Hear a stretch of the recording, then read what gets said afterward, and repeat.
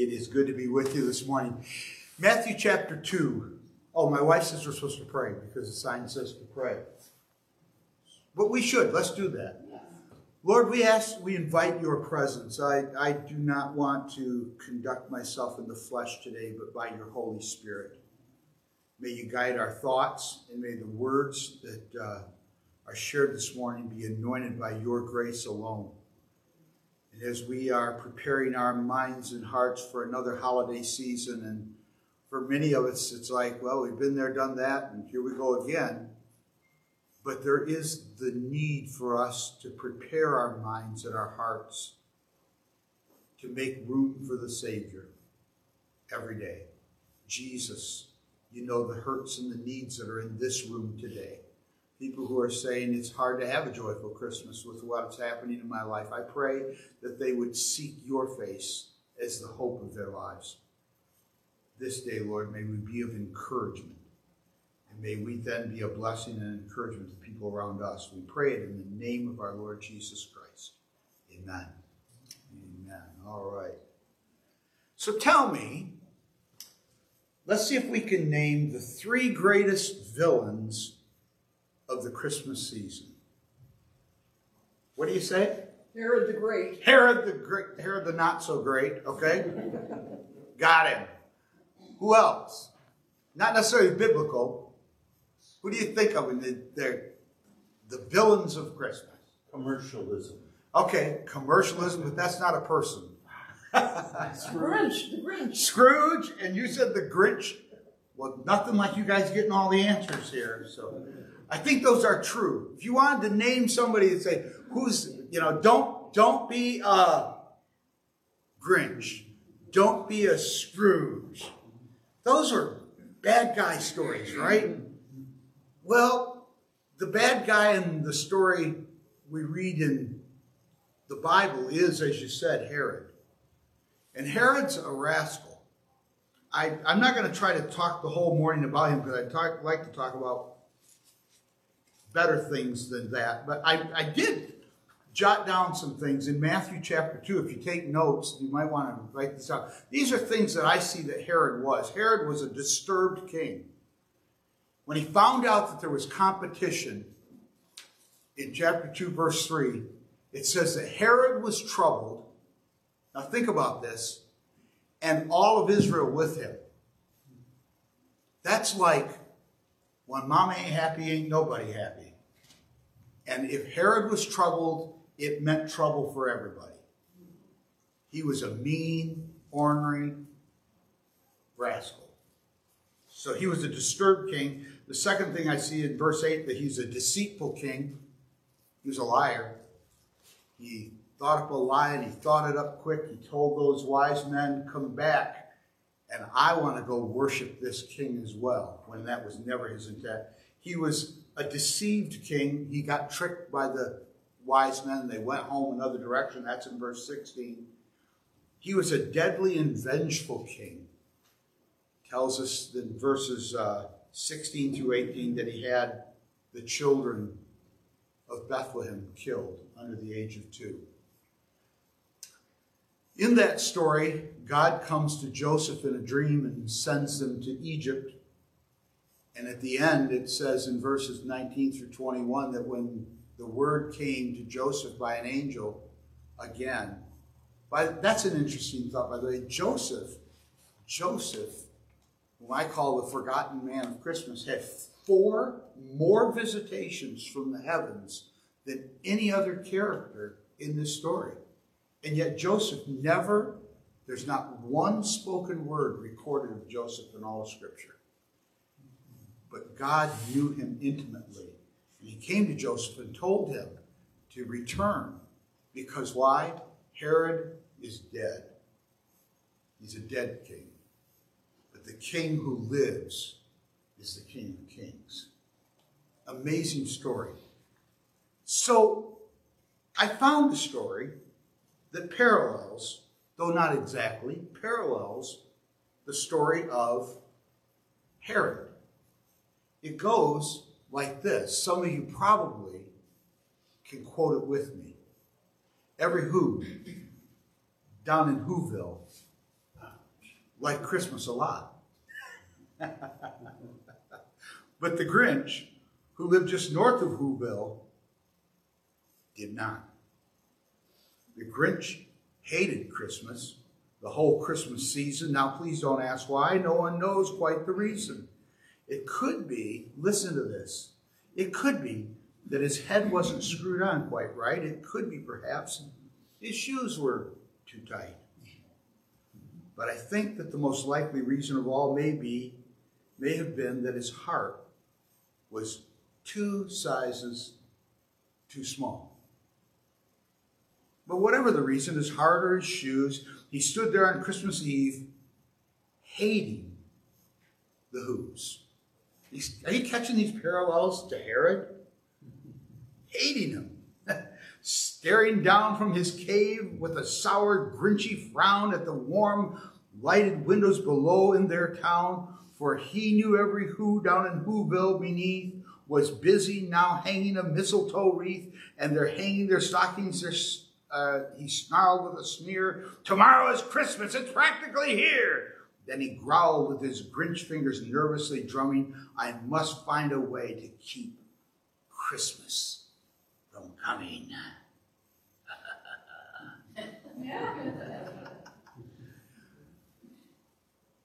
I want to explore the 3 reasons that the Grinch was who he was. Now, Dr. Seuss doesn't say for sure. He says it might be.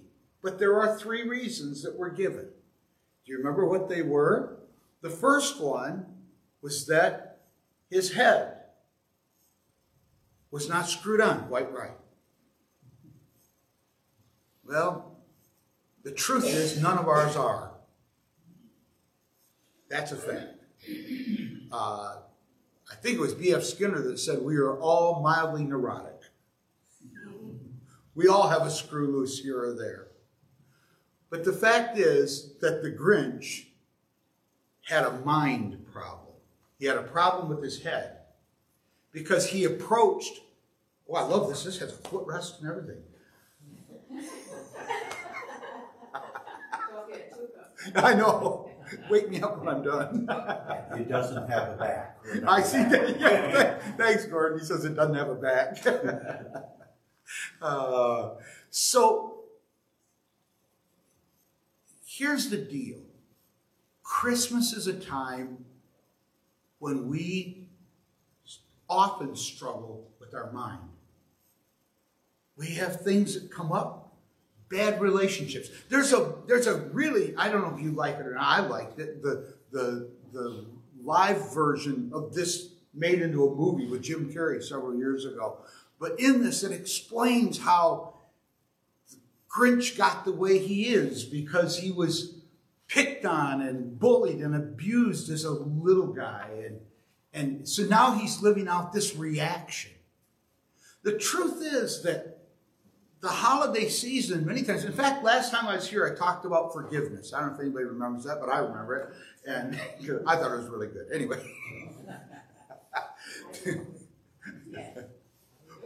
Oh, thank you. I didn't say it to fish for content. The fact is that when we are in the holiday season, we're many times forced into contact with what are otherwise strained or difficult relationships. And they're hard.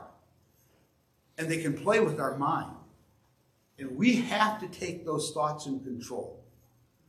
Do you want to have a Christmas that's not a Grinchy Christmas? You're going to have to choose the right attitude. The head screwed on is a direct, I'm telling you, it affects our attitudes. Have you ever had a holiday where you're just kind of ornery? And sometimes we don't understand and we don't analyze the why. I'll give you an example. My mother passed away about 25 years ago. And she passed away in September. And the next spring, my niece got married, the oldest granddaughter.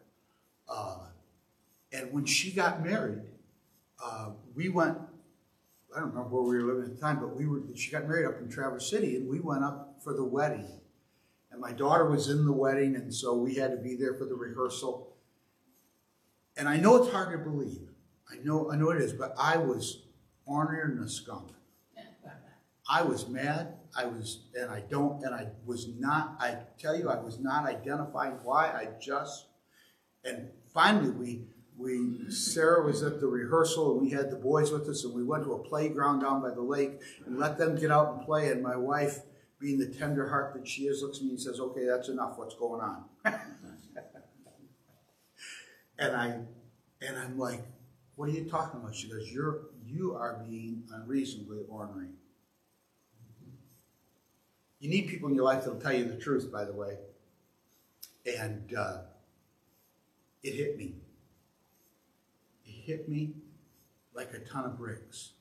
And I remember weeping and saying, "I'm mad because my mother should have been here. Nicole was her treasure, and she lived for her, and she should have been here. And I had no idea that was pent up inside of me. But I'm telling you, it was there. And the holidays are a time when it brings out things we didn't realize about ourselves. So what I'm telling you is you need to be in touch with your thinking. But the Bible says we need to take every thought captive and bring it into submission to Christ. He wants to redeem the hurt in your life. So the old Grinch, his head was screwed on wrong. That might have been his problem that day. I got a feeling it was part of it. And by the way, it says that he stood there as he watched them getting ready for Christmas. It says he stood there hating the Who's. See, it's one thing to let something come into your mind. It's another thing to let it stew until it becomes bitterness. That's a great place to either say amen or oh my. Or ouch. Okay? So we have to bring every thought into submission. So there was his head. The second thing was his hurt. It says that his shoes were 3 sizes too small. Be aware of the hurts in your life. Not to hold them against anybody, but be aware of the things that hurt. Because here's what I'm going to tell you. Hurting people hurt people. This is old, the saying, but it's absolutely true. And so here's what I'm going to tell you. Be aware of the hurt in your life, because if you're not aware, you'll hurt people without even knowing you're doing it. Because you deflect that hurt. The other thing is, and I think this is so important, I think Cindy Lou Who, if you've read the story, little Cindy Lou Who has the right mindset. Because she's just full of grace and forgiveness. I mean, I can imagine the Grinch looking at little Cindy Lou Who and saying, "If you understood how bad my feet hurt," and she would say, "I'm sorry, Santa, come here, let me soak your feet for you." To offer grace to the people who want to hurt us is a powerful gift. To offer grace to the most obstinate and ornery person in your life and genuinely offer love is powerful. His head was screwed on wrong. His shoes were too small. But he says, I think that the real problem was that his heart was 2 sizes too small. See, he had a head problem. He had a hurt problem, but he had a heart problem. He had a real heart problem. And the truth is, that's all of our problem. That's the sin problem. That's the problem we can say we don't have it. You can say, well, I'm not like the Grinch. I'm not like Herod. If we started naming villains, we would name the mass murderers and the dictators and the evil people of history. You could say, I'm not like them. And I'm going to tell you that you're not like them in some ways, but we're all like them in other ways. We are only restrained from our sin nature by the social mores and the restraints that are put on us, or the training or the consideration. But we've all lied, stolen, cheated, been immoral, and murdered in our hearts in some way or another. And sin demands a Savior. It really does. Now, I'm not offering you the Savior of Cindy Lou Who. Jesus Christ. Isn't this amazing? That the great Christmas stories, like Dickens' A Christmas Carol, we run around and we say, don't be a Scrooge, or don't be so Grinchy. But both of those stories, the greatest stories and all those little spin-offs of those stories, they all have the same theme. And the theme is not evil, the theme is redemption. If you want to take the end of the story, you can't say who they were at the beginning. You have to see who they were at the end. The Grinch is a good guy. He carves the roast beast. Ebenezer Scrooge brings gifts and the biggest, fattest goose he could find at the store for Bob Cratchit's Christmas, and make sure that little tiny Tim gets the medicine he needs. Why? Because there was redemption. There was a recreation. Because they had an encounter with themselves that they had to change. The Grinch stole everybody's Christmas. Isn't that amazing? He went in the houses. He took the gifts from under the tree. He took the Christmas tree and stuffed it up the chimney. The last thing he took, it says, is the log from the fireplace, so they couldn't even have the Yule log of celebration. And it says all that were left were strings and wires where the things used to be hung on the wall. He took everything. He took it all. And he did it not just to Cindy Lou Who, he did it to every home in Whoville. That nasty, mean monster. So we've talked about the Grinch. We talked about his head problem. And we talked about his hurt. And we talked about his heart. But these Whos amaze me. Because the Whos ought to be us. We all have losses to count. We've all had disappointments and pain. Part of getting old. It ain't a joke. Only tough people should get old. There are hurts and disappointments in our lives. We've had things taken from us that didn't seem right. But the end of this story is mind-boggling because he hated the noise, the noise, the noise. And then it says, and I love this, he says, I got to read, here we go.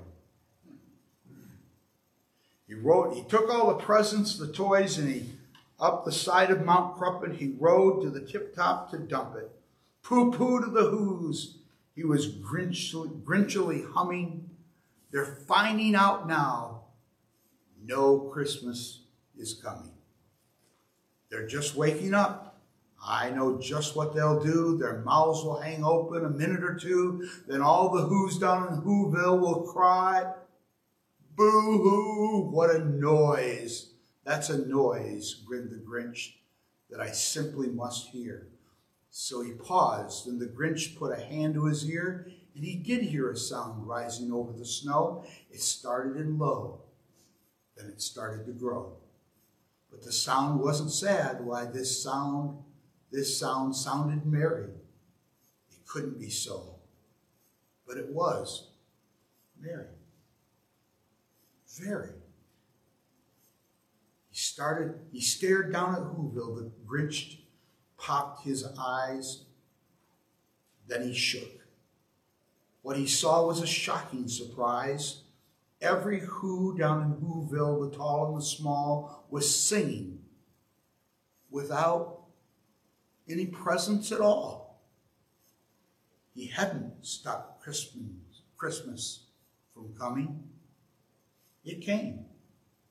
Somehow or another, it came just the same. And the Grinch, with his Grinch feet ice cold in the snow, stood puzzling and puzzling. How could it be so? It came without ribbons. It came without tags. It came without packages, boxes, or bags. He puzzled 3 hours till his puzzler was sore. Then the Grinch thought of something he hadn't before. Maybe Christmas, he thought, doesn't come from a store. Maybe Christmas, perhaps, means a little bit more. And what happened then, well, in Whoville, they say, that the Grinch's small heart grew 3 sizes that day. I love that. And the minute his heart didn't feel quite so tight, he whizzed with his load through the bright morning light. He brought back the toys and the food for the feast, and he himself, the Grinch, carved the roast beast. I see, and I'm going to wrap it up with this, I see the Grinch here being repentant in what he did. He went back. He was repentant. He made restitution. He went back and he gave back what was taken, and there was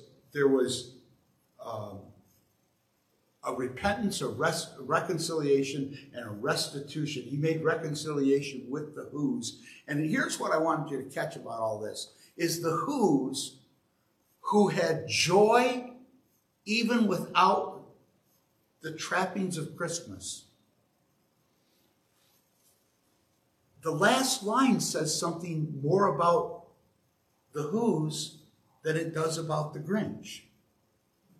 I want you to catch that. It says that he himself, the Grinch, carved the roast beast. Now, how do you do that unless the Who's have accepted you and taken you in? And I think that's another lesson we can learn here, is to be a kind of people who give hurting people a second chance, who are redemptive and loving. Maybe this year there's somebody in your life that you've been alienated from. Maybe a family member, maybe a neighbor. Maybe there's been hurt, maybe it's just been neglect. But it's been a long time and you're saying, you know what? Christmas this year is going to be different. I'm going to draw them in. I'm going to express some love. I'm going to give what they don't deserve, what they haven't earned, but God has given me, so I'm going to share it with them. Redeemed people are redemptive. Reconciled people minister reconciliation. We bring healing. Well, so I want everybody to be a Grinch. Right? I want everybody to be a Scrooge in the best possible way. What decision do you need to make this Christmas? What change do you need to institute in your life? Let me pray for you. This morning, Father, we have been in your presence. And it may sound silly to read a story out of a children's book, but there are lessons here. There was an evil man named Herod who really did evil things, and he never got it. He never understood the plan of redemption. And there are people that when we begin to be loving, are going to be ugly and unresponsive to it, but we still do the right thing. But I pray today that we will be people of redemption and healing and encouragement. And may we truly experience the joy of giving the gift of love. I pray this in the name of Jesus. Amen. Amen. All righty. Any questions or comments? Thank you, all you who joined us on, is it Facebook? Wherever, out there in TV land. Blessings. Have a Merry Christmas. You're dismissed. You are welcome.